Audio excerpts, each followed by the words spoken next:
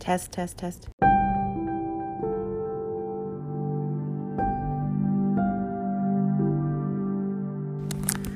Good morning or afternoon. I don't even know what time it is because I'm in 2 different time zones mentally, but just attended Molly Bloom's presentation at the Inman Connect.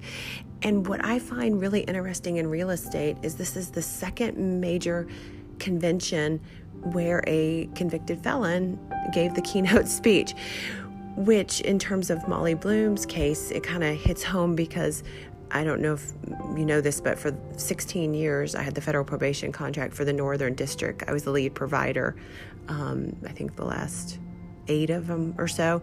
So what that means is when somebody was on federal probation, the Northern District, if they had mental health or substance abuse problems, which Molly Bloom mentioned in her speech that she sounded like she had both, likely if there was some type of deferred prosecution where, to avoid jail, she would have been one of my clients. So when I hear about violations, whether they be RESPA, which has to do with a lot of kickbacks, in the financial industry and situations like this, I wonder why they're chosen as the keynote. I mean, she had a lot of great things to say, and I enjoyed 3/4 of the movie, which I saw on an airplane ride somewhere and would love to see the last little bit. But it's just interesting that the second conference, I'm very embarrassed that I pushed a button. I don't know what I pushed on my phone, and it started during her presentation playing Baby Shark. So that's my embarrassing. I mean, I cut it off right away, but how mortifying and so disrespectful. But I just pressed something. I have these fake nails on, and there's something on my phone. If you push it, it sings Baby Shark, Shark, Shark. So back to the topic. Why are convicted felons the latest keynote speaker of choice in this industry? But again, not taking from her speech, but just interested if you've seen the same trend.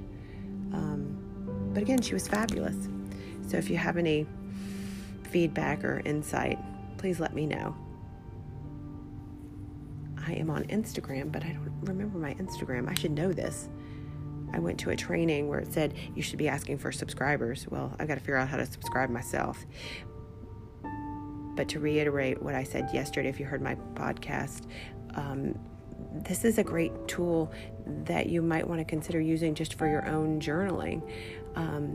We've seen StoryCorps do it, and it's beautiful, especially when they talk about families and, all kinds of social topics. But even if you have no plans to publicize your podcast, a lot of times it's very highly personal information that probably nobody wants to hear or could care less, or you're very private. But this is definitely a great tool. And imagine, in 50 years, your grandkids could hear you talking about some random topic. I wonder if my grandkids will even know who Molly Bloom is. You might not even know who Molly Bloom is. But anyhow, let me know what your thoughts are. Bye-bye.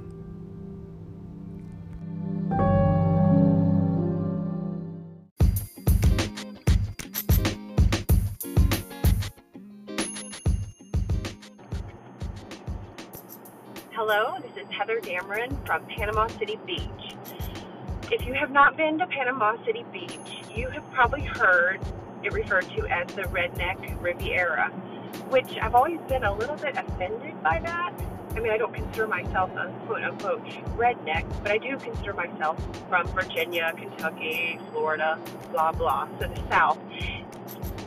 So I really do not feel comfortable ever saying that or hearing that, really. But I will have to tell you that it is true. It is a redneck Riviera because of where the people that are frequenting the beach, even though I hear there's a lot of Canadians as well. And I am shocked that it is still summertime and the beaches are practically empty where we are. And with the Redneck Riviera connotation, I just cannot believe the extreme politeness and kindness from the people on the beach and in the condo. I mean, I travel, I think, a lot, what I consider a lot, and I'm shocked at the politeness. I think in some ways it's a great collective of all different classes of people kind of mixed together in one little area, and the level of respect for each other is something that I'm not used to. I'm not even sure it would be this polite in Santa Fe or I don't know where else.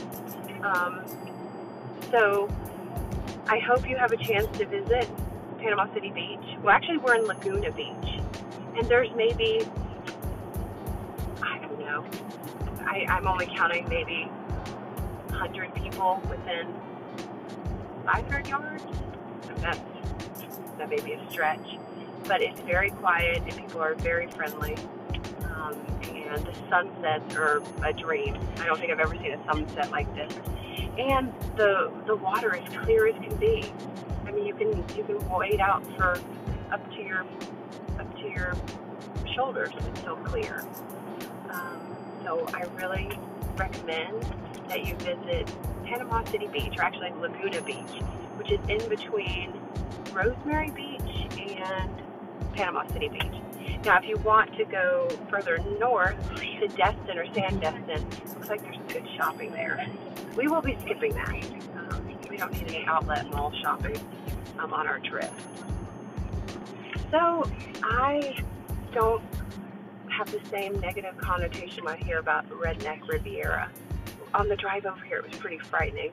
I drove through Blountstown, and got lost. My GPS was telling me to go east when I should be going west. And finally, at about 2 in the morning, which was probably 3 in the morning, or vice versa, because I didn't realize the time change, I stopped at the police station and asked them which way to go. And I will tell you another little thing I picked up. If you want the best leader that you've ever seen, especially a leader and a woman, find the nearest Circle K female nighttime manager. And that's a woman who can do anything. I needed to add oil to my car, didn't know how to do it. Kind of out in the middle of the night, in the middle of nowhere with 2 kids. And I can guarantee you, the lady that helped me, nothing was going to happen to me. And that woman could do anything. She probably could rebuild this Audi. So if you're looking for leaders and people who can stand up for themselves, look for the Circle K nighttime managers who are women. And also, we had to do something in another area, and we stopped, and I had about 4 gas stations to choose from, and it was late, just me and the kids, like 1 in the morning, and between the 4 to 6, I saw a bunch of skateboarders. They were young, and I picked that gas station in particular because I saw skateboarders. I said, if I'm going to be at any gas station at 1 in the morning doing something to my car, I'm going to pick skateboarders who are around, because they're not going to turn the other way if something goes wrong. And it was located next to a Waffle House, or Waffle King, that restaurant where there's always, well, not always, but oftentimes, you hear in the news, there's some riffraff that happens, or well, last time I almost stopped in one, or the first time I was going to stop in one in Ocala, the next day I read there was a murder. So we went to an IHOP instead.